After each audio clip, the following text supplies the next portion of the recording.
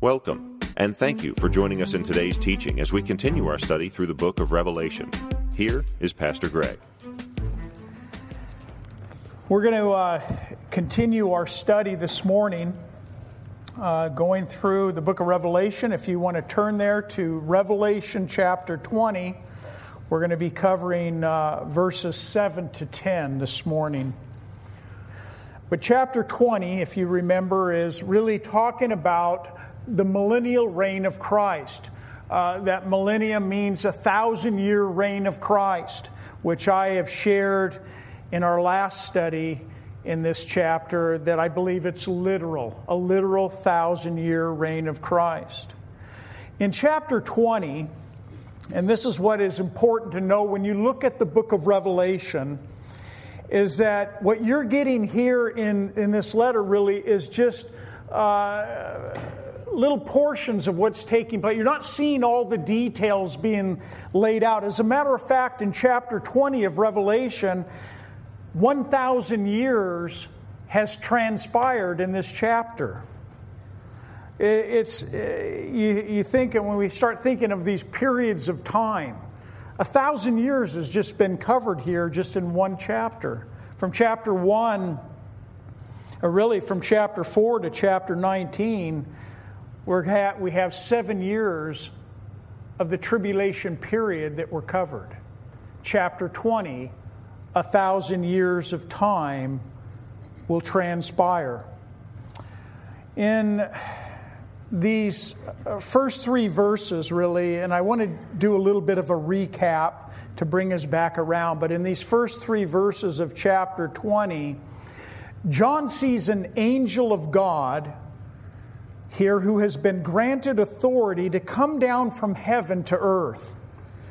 And this angel was given a key. He was also given a chain in his right hand. He's got this key, he's got this chain, and the key that was given to him was for the opening up of the bottomless pit. The chain that he held was for the binding of Satan, and this angel was given the authority by God to be able to bind Satan and to throw him into the bottomless pit. It's also referred to as the abyss. The abyss, the bottomless pit, is the underworld. It's the place really for demonic spirits, unclean spirits that inhabit this place called the bottomless pit. It's important to note that this bottomless pit is not going to be the place of Satan's final doom. This is going to be the place where Satan is going to be bound for this 1,000-year period of time, but it's not going to be his final destiny. It's really going to be, if we could say, a temporary imprisonment. I put together this slide here to show you really the different places that Satan has dwelt. These are the 6 abodes of Satan. The first place, as we know, that Satan dwelt was in heaven, there with God. You can read about that in Isaiah 14 there, where Satan lifted himself up and wanted to be like the Most High God, and he was cast out of heaven and cast down to earth. His second place that we see is in Genesis chapter 3, where he was there in the garden with Adam and Eve, and of course as the tempter that came to Adam and Eve there. The third abode was referred to really as the atmospheric heavens, meaning that Satan himself had the ability to be in the heavenlies, but also to be on earth here. And we know that he was in both places. We know that he went before God when he tried to bring accusations about Job. And he had this access really to be able to have this communication with God. That's really where Satan is today. That's his abode today.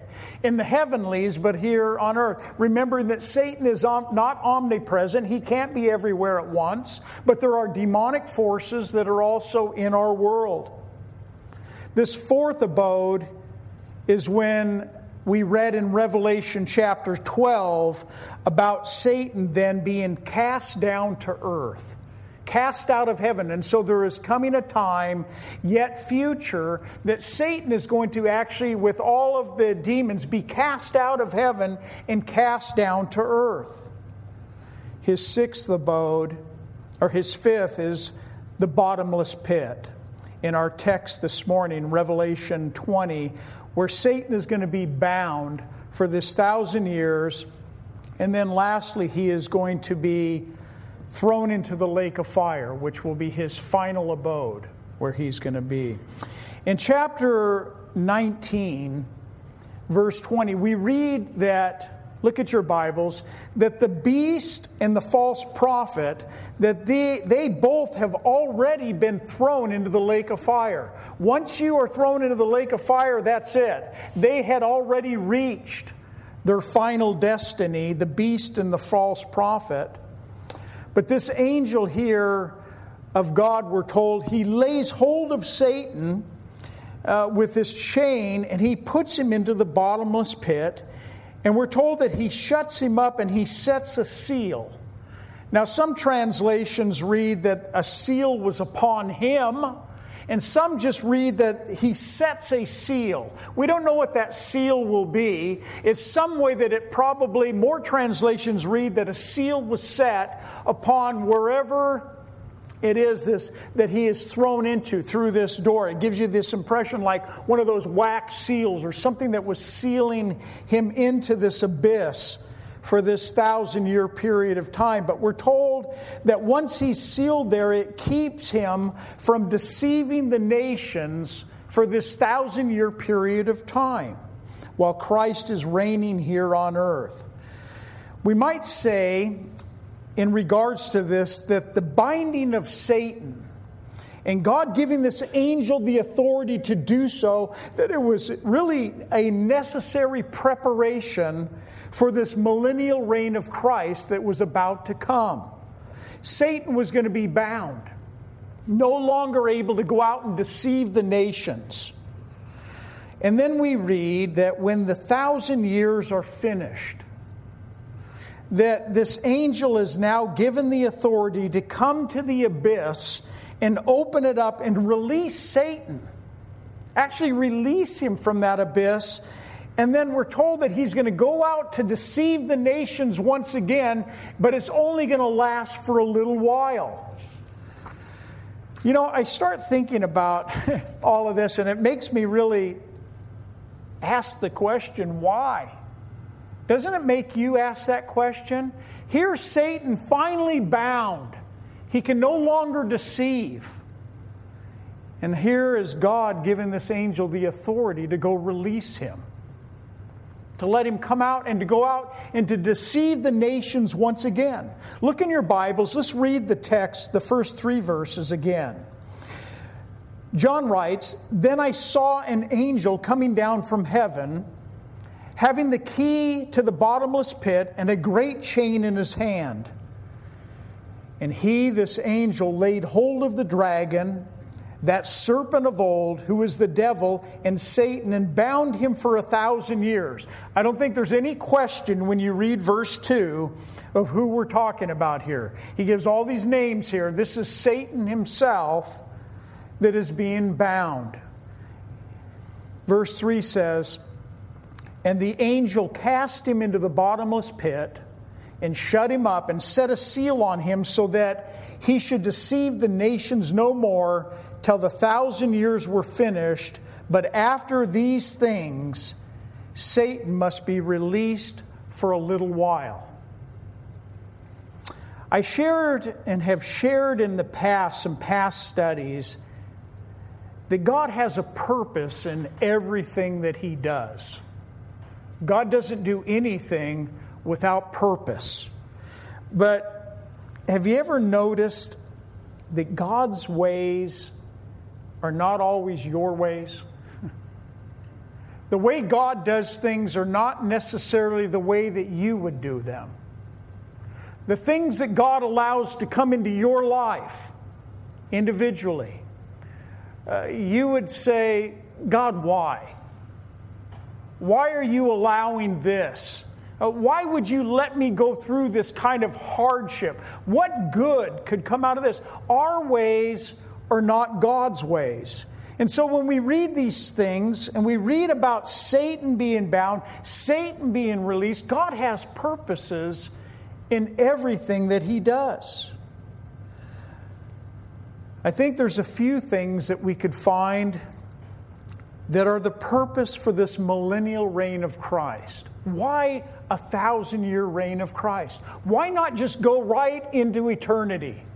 Let's leave the 1,000-year out and Satan being bound and being released. Why not just go in? Well, I believe that this is necessary really to fulfill biblical prophecy. It has to happen because God said that it would.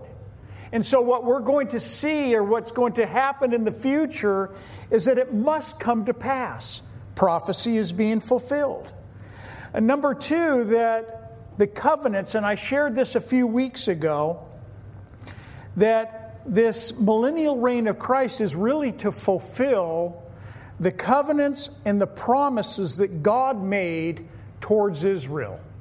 God, many places throughout the Old Testament, as I shared a few weeks ago, it's like there's more written about this millennial reign of Christ than you could even imagine. There's just loads of Old Testament scriptures that refer to this coming day.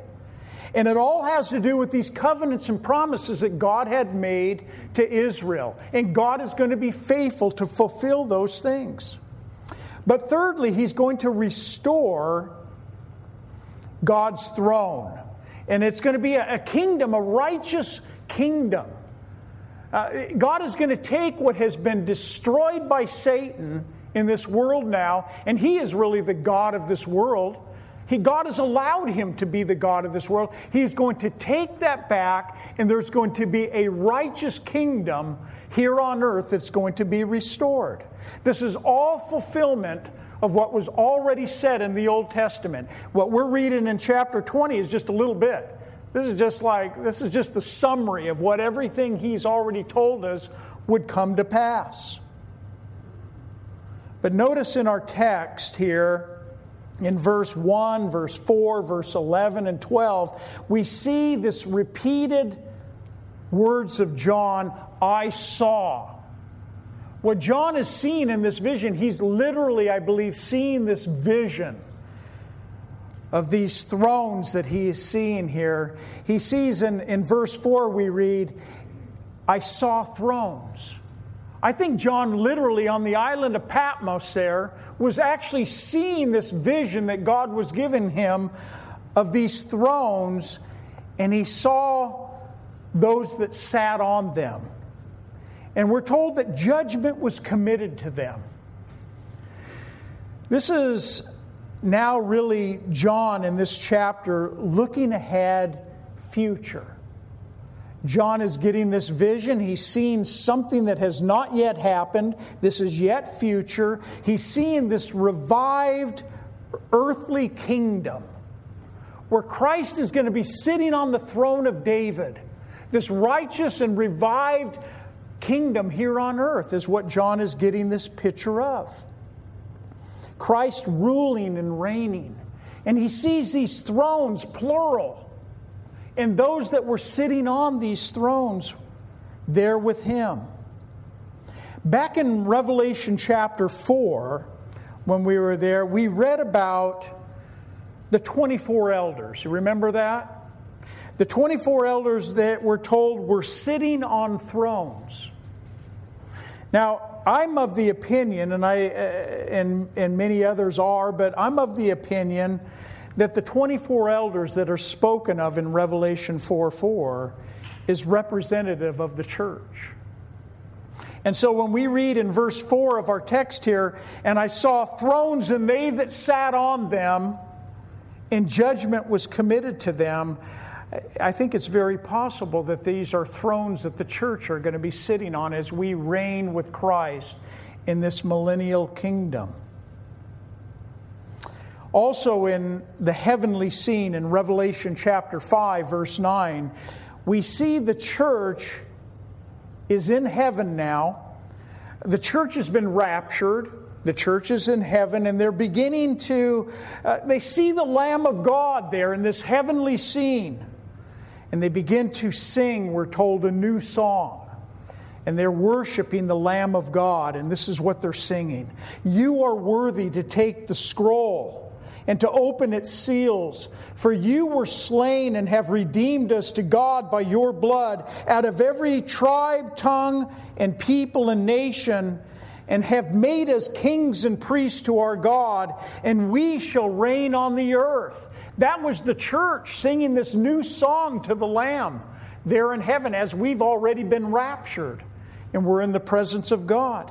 You have made us kings and priests to our God, and we shall reign on the earth. And I believe that that is a picture, really, of this millennial kingdom that is going to be here on earth for 1,000 years.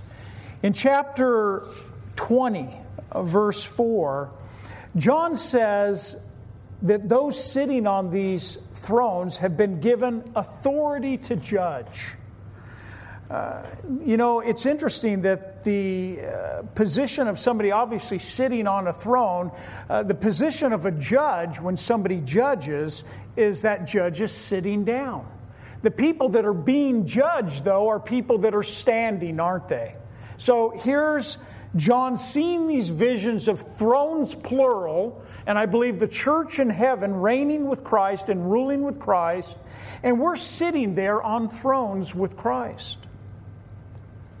In chapter 2 and 3 of Revelation here, we have the 7 letters to the 7 churches.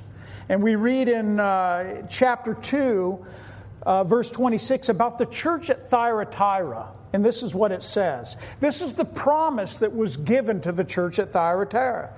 It says, He who overcomes and keeps my works until the end, to him I will give power over the nations.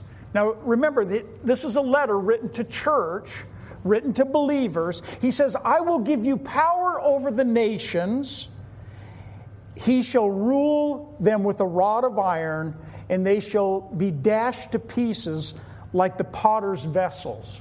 This is a promise, I believe, given to those who would overcome within the church. In Revelation 3:21, the promise that is given to the church of the Laodiceans. It says, To him who overcomes, I will grant to sit with me on my throne, as I also overcame and sat down with my Father on his throne. It's a promise to the church, to those who would overcome, that he would grant them to sit with me on my throne.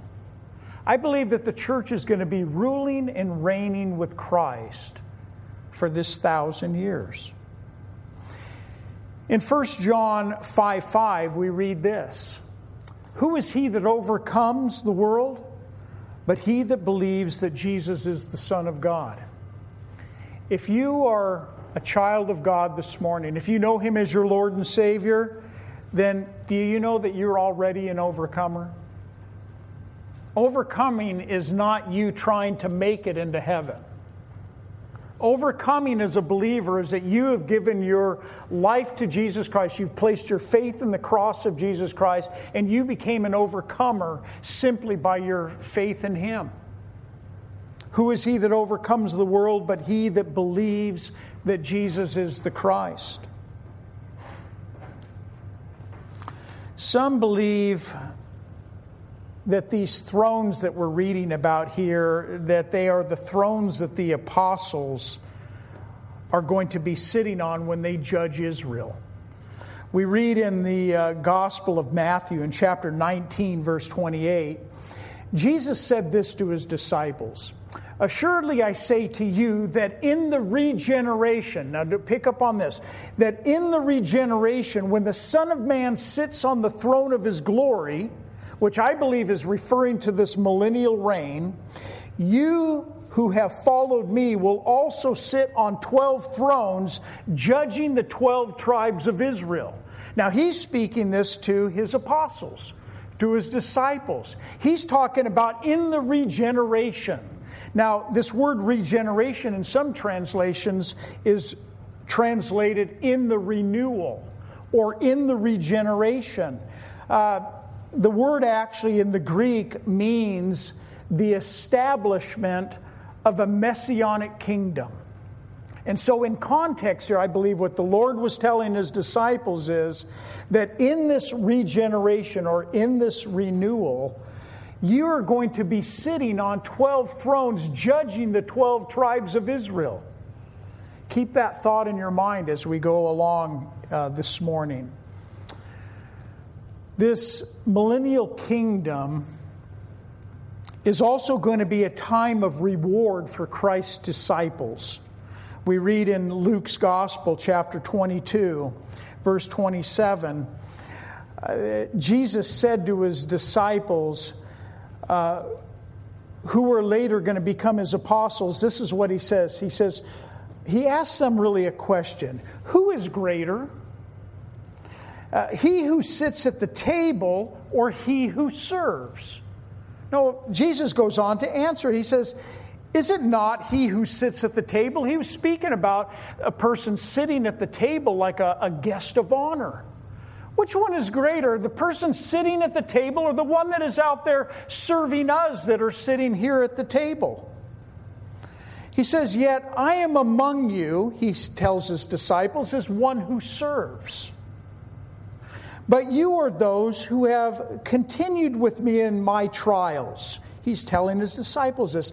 And I bestow upon you a kingdom, just as my Father bestowed one upon me, that you may eat and drink at my table in my kingdom and sit on thrones judging the 12 tribes of Israel.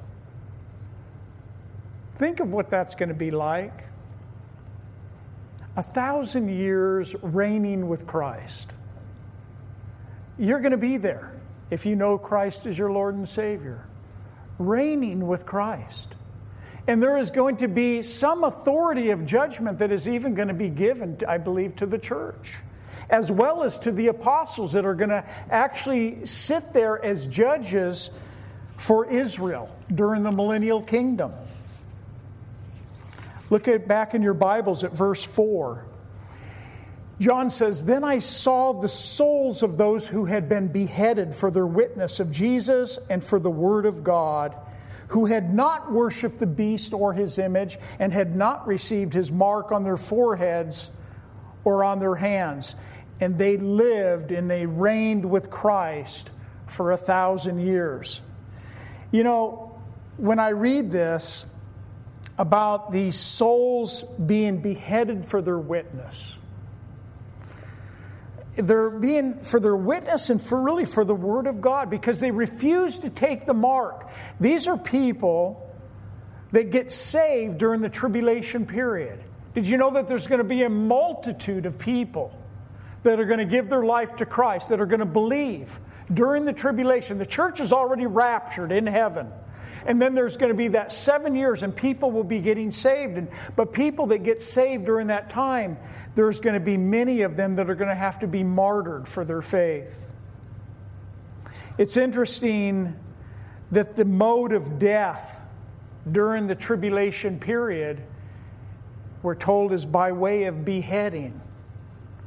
Isn't that interesting as we're watching our news today, isn't it? Looking at what's going on, I looked up just this whole thing about Islam and what's the whole thing about beheading. Why are they so adamant about beheading people? And what's going on in the Middle East there with ISIS even right now. And not just with ISIS, but just with many Muslim groups that are out there. And I started looking, why is this the mode or the means by which they want to take lives? I started reading a little bit about ISIS and the beheading, and this is one thing that I read. those who so zealously remind us that people are trying to say that ISIS is really of no particular religion. They're not really connected with Islam. Don't believe that lie, because they are fully connected with the whole ideology of Islam that's out there. Though it may be distorted, it is still connected. But it says, it goes on in this one thing that I was reading. In fact, ISIS not only speaks for a particular religion, which is Islam, but it also mimics every act of brutality perpetrated by its founder, the Prophet Muhammad. From subjugating and raping women to beheading scores of non-Muslims, including infants, ISIS is simply following the sadistically bloody paradigm set by the Prophet. So bloody, in fact, that Muhammad was recognized as one of the most violent figures of the 7th century. Islamic historians tell us that in 627 AD, Muhammad beheaded over 700 men and boys of the Khorasan tribe in Medina, Arabia. By committing this act of barbarism, the Prophet was able to accomplish his long-stated goal of wiping the ancient tribe off the map. The Quran itself, and you can read in Surah, if you have a Quran, and I do have one, but in Surah 47, verse 4, this is how it reads. When you meet the unbelievers, strike the neck. And so when you are seeing what you're seeing on TV, and even as they have on their flag, this is all part of their ideology. It's very interesting that the Middle East and what's going on, and as you're looking at end times events and what's transpiring in our world, that it becomes, it's not hard for us when we're reading our Bibles going, I could see how this could happen. How this could be the mode and the means by which believers would have to give up their lives during the tribulation period. These Arab countries today, they practice capital punishment by beheading. In Saudi Arabia, this practice is sanctioned to the point that some beheadings are actually of public affair. The sword, they call it the sword of Islam, is the image that is emblazoned on the Saudi Arabia flag that you're looking up on the screen here. The words that we read at the bottom, or that are in Arabic, the sword of Islam really is all speaking about there is no God but God. Muhammad is the messenger of God. That's what it reads. They're bent on the destruction of Christians and on the destruction of Israel. Very important to keep in touch with what's going on in the world right now for us as believers. So we can pray, really. That's what we need to be doing. Now look in your Bibles, verse 5. But the rest of the dead, and the rest of the dead, I believe, is making reference to those who have rejected Christ. These are the unrighteous. But the rest of the dead did not live again until the 1,000 years were finished. This is the first resurrection. And so what's going to happen is that you have the unbeliever that is going to remain really in a holding place really until the 1,000-year millennial reign is up. And then they are going to be resurrected. And so really there are really only two groups that you see in Scripture. There are people that are saved, and there are people that are not saved. Very simple in Scripture. You either know Jesus Christ or you don't. And there's not an in-between little place for people. You know Him or you don't. In the book of Daniel, in chapter 12, we read, "And many of those who sleep in the dust of the earth shall awake, some to everlasting life, and some to shame and everlasting contempt." One of two places. We see those who are brought back to life in the first resurrection that is referred to here in verse 5. But this first resurrection really encompasses really a number of different resurrections. It's not just one resurrection, but it's a series of resurrections that all fall under the first resurrection. This is what Paul wrote in 1 Corinthians chapter 15, verse 20. He says, he really gives us the order of what we call the first resurrection. But now Christ is risen from the dead and has become the first fruits of those who have fallen asleep. Those who have fallen asleep are believers. Christ is the first fruits of those who have risen from the dead, because he rose and was the first one to be resurrected. And then he goes on to say, for since by Adam came death, by man, speaking about Jesus Christ, also came the resurrection of the dead. For as in Adam all die, even so in Christ all shall be made alive, but each one in his own order. And here's the order. Christ is the first fruits. He was the first one to raise from the dead. Afterwards, those who are Christ at his coming. Okay, so we know that at the rapture of the church that there's going to be a resurrection of those who have died in Christ, right? During the church age period that we're in right now. All those that died will be resurrected at the rapture. The dead in Christ are going to rise first, and those of us that are alive and remain shall be caught up together to be with the Lord in the air. Paul goes on to say, then comes the end. And when he, speaking about Jesus, delivers the kingdom to God the Father, when he puts an end to all rule and all authority and power, for he must reign till he has put all his enemies under his feet. The last enemy that will be destroyed is death. Did you know that the last enemy is not going to be Satan? It's going to be death itself is going to be cast into the lake of fire. Next week, when we get to verse 14 of chapter 20 here, we're told that death and Hades were cast into the lake of fire. This is the second death. You've all heard maybe this saying, born twice, you die one time. Born once, you die twice. It's very important that we are born twice. You need physical birth, you need spiritual birth. You die once. But if you do not become born again, there will be the second death for those that will be resurrected without Christ. It won't be until after the second resurrection of all the unrighteous that death and Hades are going to be cast into this lake of fire. It's going to be not until that time. Just so that you guys can have that in front of you, I put that on a slide. This is the order of the first resurrection. The reason I bring this up is because you hear of all these different resurrections, but you only read of the first resurrection and the second death that we're going to be reading about next week. When the second death takes place, it's going to be unbelievers being raised to stand before the judgment seat of Christ. But under this first resurrection, you have Christ the first fruits.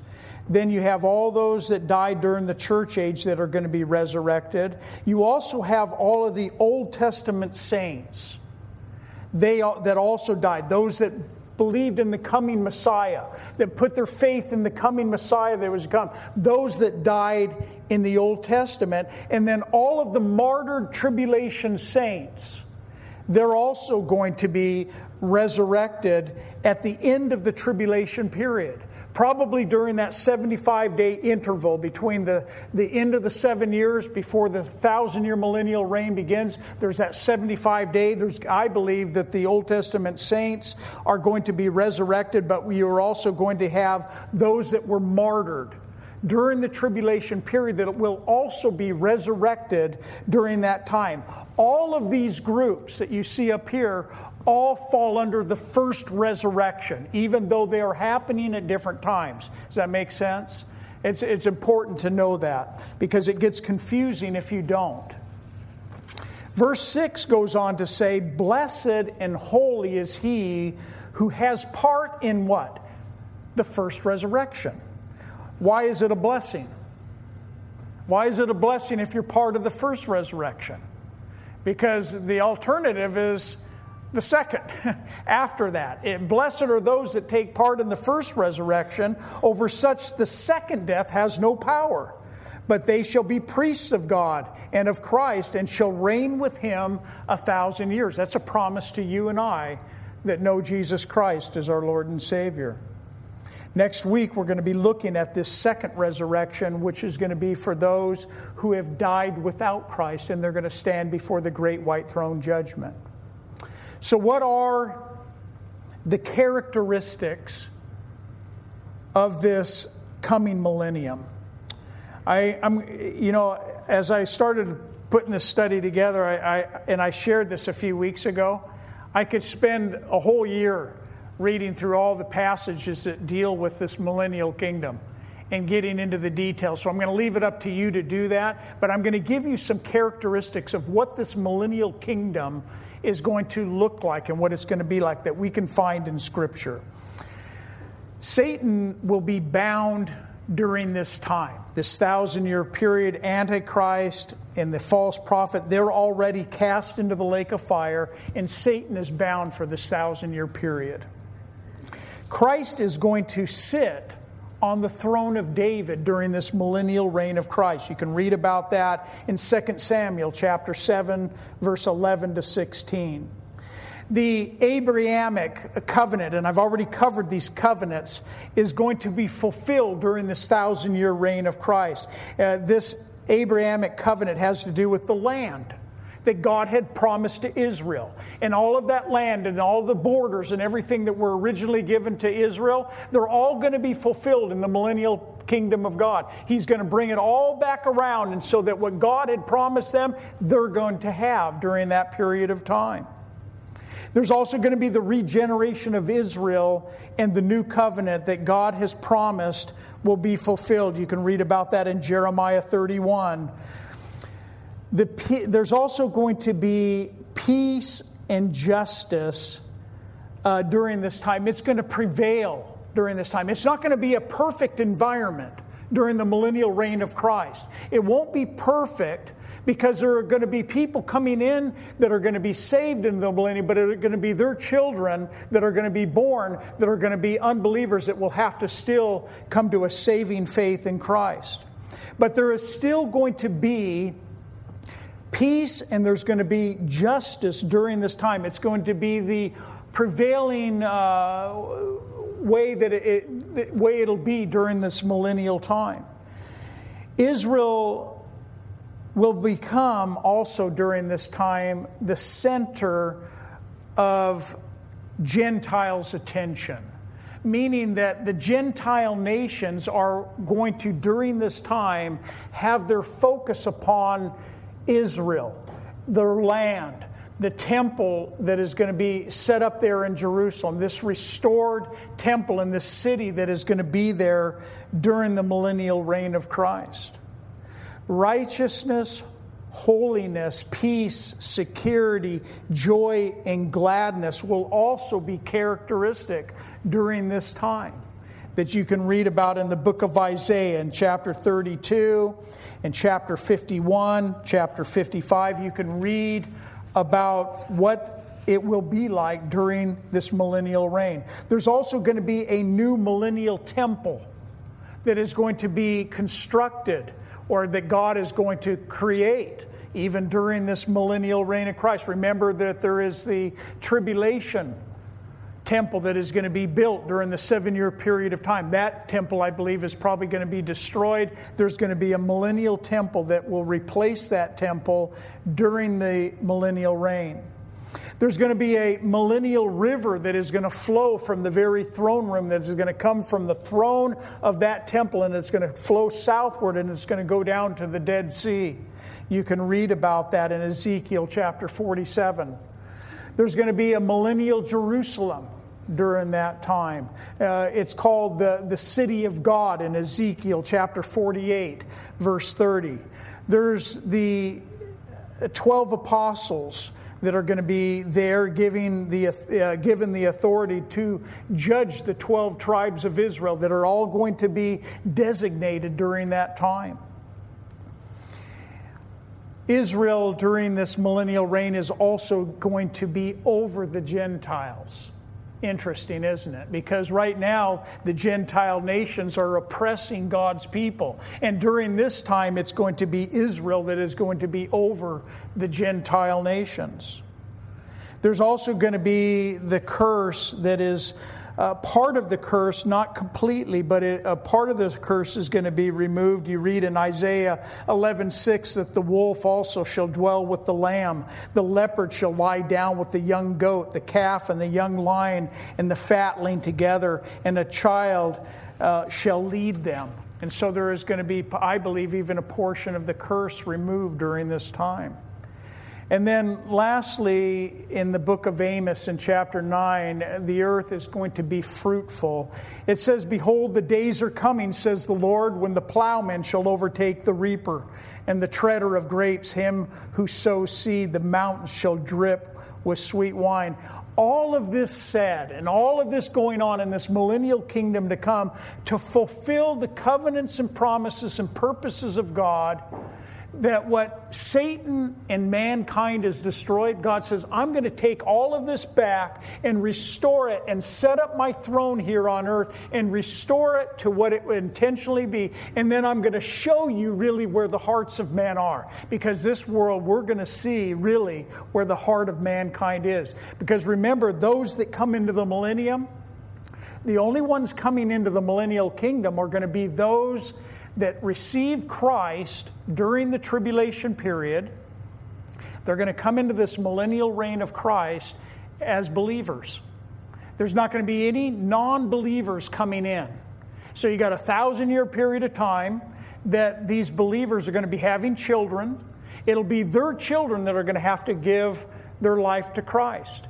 So even in this restored, revived, regenerated millennial kingdom here on earth, we're going to see that the hearts of man are still have the ability to turn against God, even in a, what we might say, close to a perfect environment.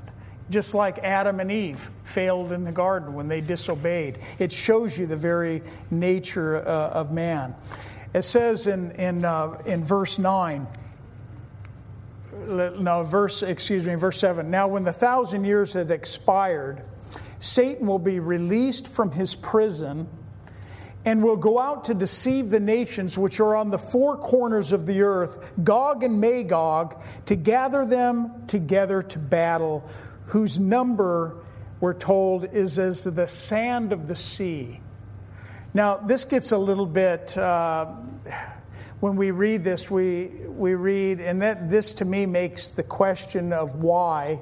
And I think the question of why is answered in the fact that God is showing mankind, really, that even after this 1,000 years, that when Satan is released, it just shows you that he's going to, once again, he's going to go out and try to deceive the nations.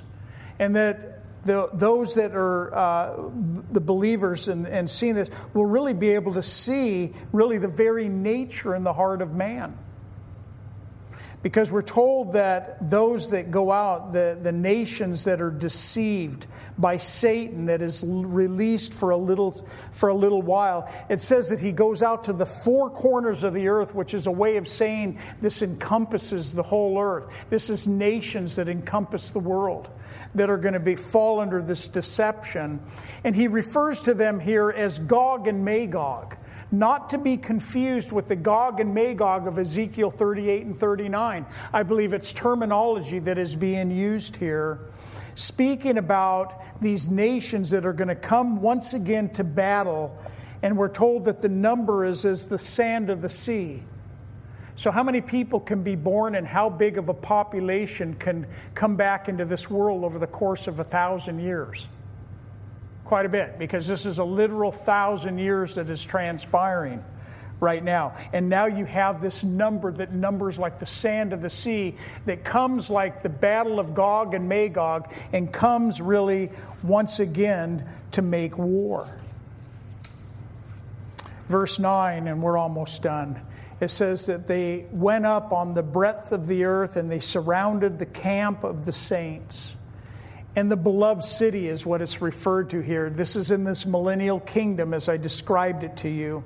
It's called the camp of the saints, meaning you're going to have the millennial Jerusalem and the millennial mountain and the city of God that'll be there. The boundaries will be there. The 12 tribes of Israel and all the nations will come into this city.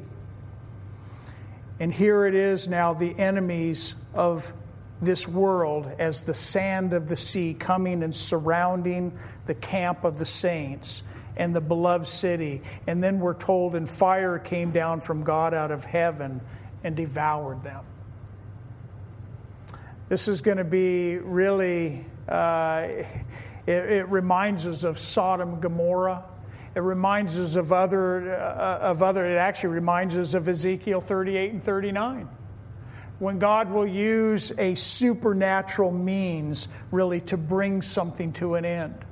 And that's what's going to transpire at the end of this, that fire comes down from God out of heaven and devours them. We, as Christians, have been given really all of this so that we know what to look ahead to. What's going to transpire? How is this all going to play out? How's all this going to come to an end? And, you know, if you want to spend quite a few hours just reading about the millennial kingdom and what that exactly will look like, read it in light of this. Read it that, Lord, you're doing this for a purpose. And that's really what was hard for me as I'm reading all this. It's like, God, your ways are not my ways. But Lord, I trust you. And I believe that what you have laid out here and the plan that you have laid out has its purposes in what you're accomplishing in this world. And really magnifying Him. It magnifies the Lord. Because this world is going to see that, you know what, as we look at our world coming down around us right now, and people saying, yeah, where's the promise of the Lord's return? People have been saying that for years. Jesus is coming back. All you need to do is read your Bible. Just read the Word of God, and you'll see that, you know what, we are in the last days. We are in the days, and when you see these things to come to pass, look up. And that's what it should stir our hearts even today. And so next week, we'll be looking at the Great White Throne Judgment. It won't be another section of Revelation that'll be easy to take in, but it's an important part of Scripture for us to know. And so let's have the worship team come up, and they're going to close us in a couple songs. The last verse in our text this morning reads this: the devil who deceived them was cast into the lake of fire and brimstone, where the beast and the false prophet are, and they will be tormented day and night forever and ever. This is the victory that we have in Christ.